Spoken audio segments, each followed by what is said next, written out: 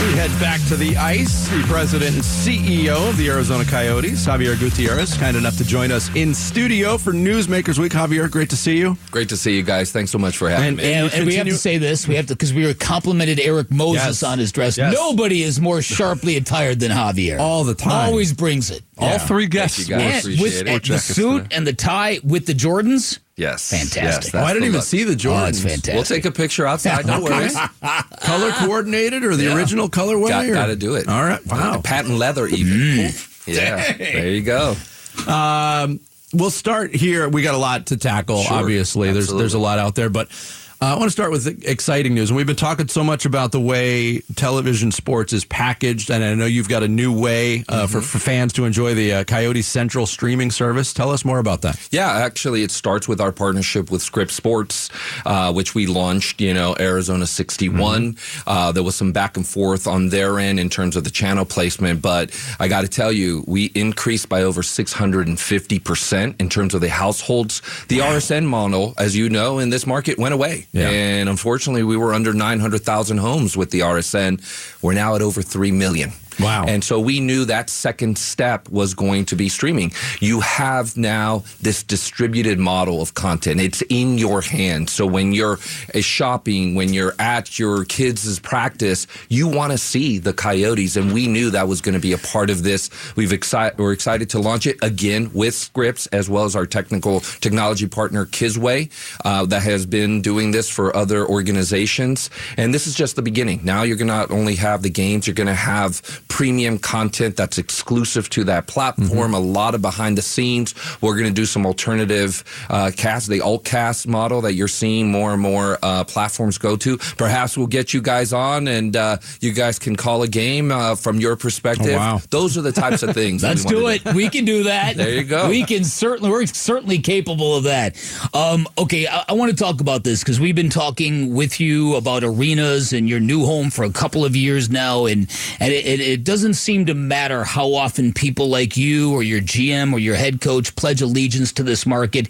There's a level of trust here. People seem to not believe what is being told. What are you guys up against? Why is there so much disinformation? Why is there so much lack of trust when it comes to this? Well, I think it starts because when the team moved here in 1996, they moved into a facility that had 4,500 seats obstructed.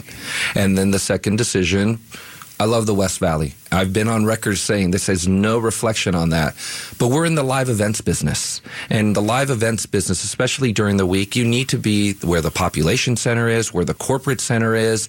And the previous location just wasn't that. And so there was always this discussion, not to mention that the municipality went from a 20-year lease to a year-to-year lease and created a lot of that uncertainty. We showed up with a plan.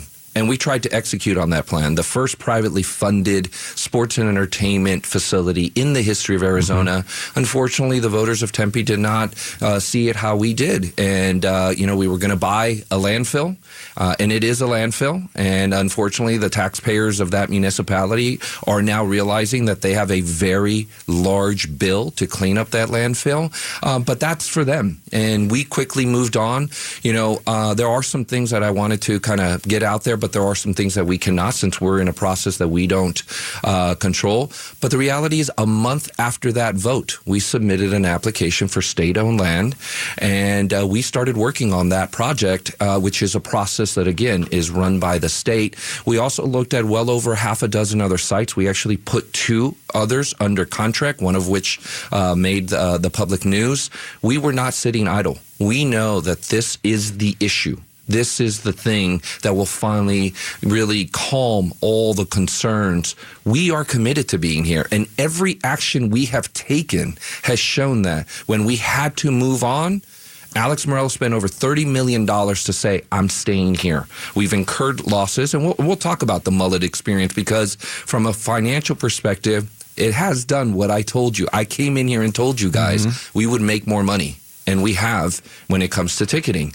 The challenge are the other assets. It's just a small facility. But that's why. At the end of the day, we know this is about actions. It's about actions on the ice, and you're seeing that with the team and the development. We can talk about that.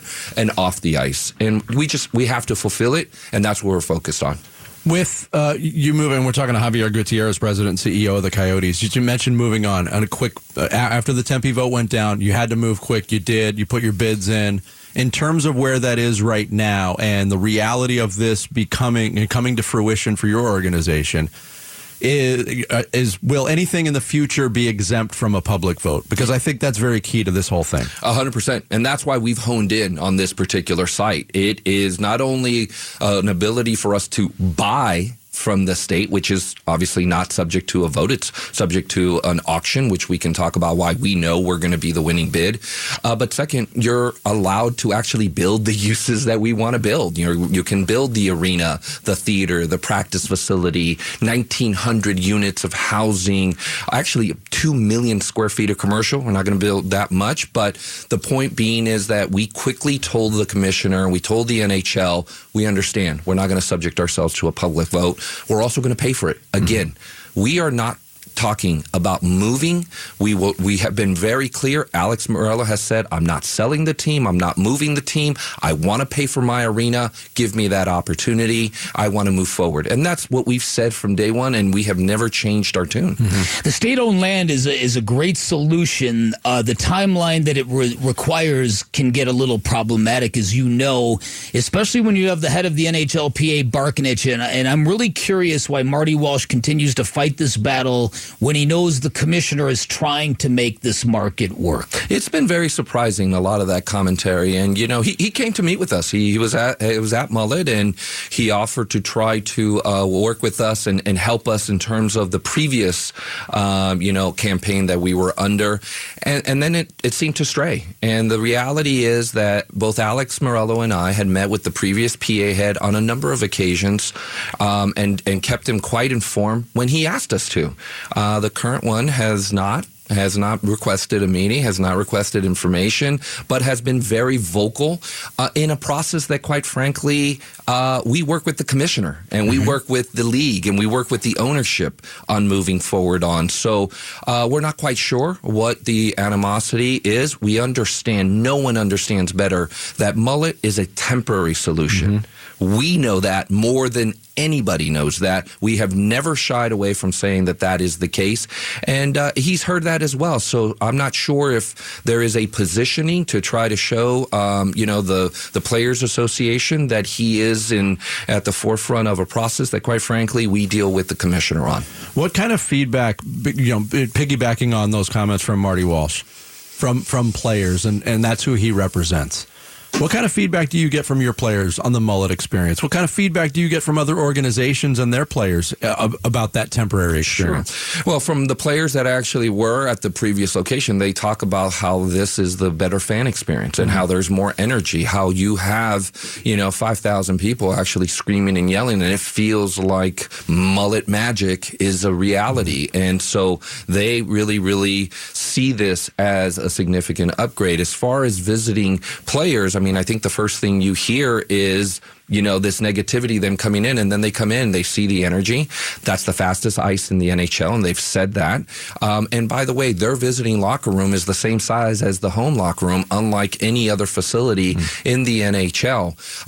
I got to tell you, I got to go back to this. In almost 20 years of being in the previous facility, we had 37 gates of $1 million or more. This year, we will do 4.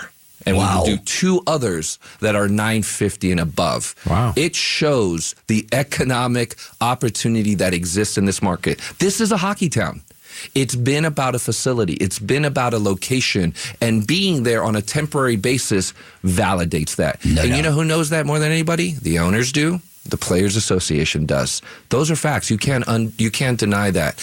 And this narrative that this is terrible. Listen, we have invested in it. We have marketed it. We have made this a great experience. And that's what you're seeing. At least we come in and we say Mullet magic is real. It has a home ice advantage. Our players feel it.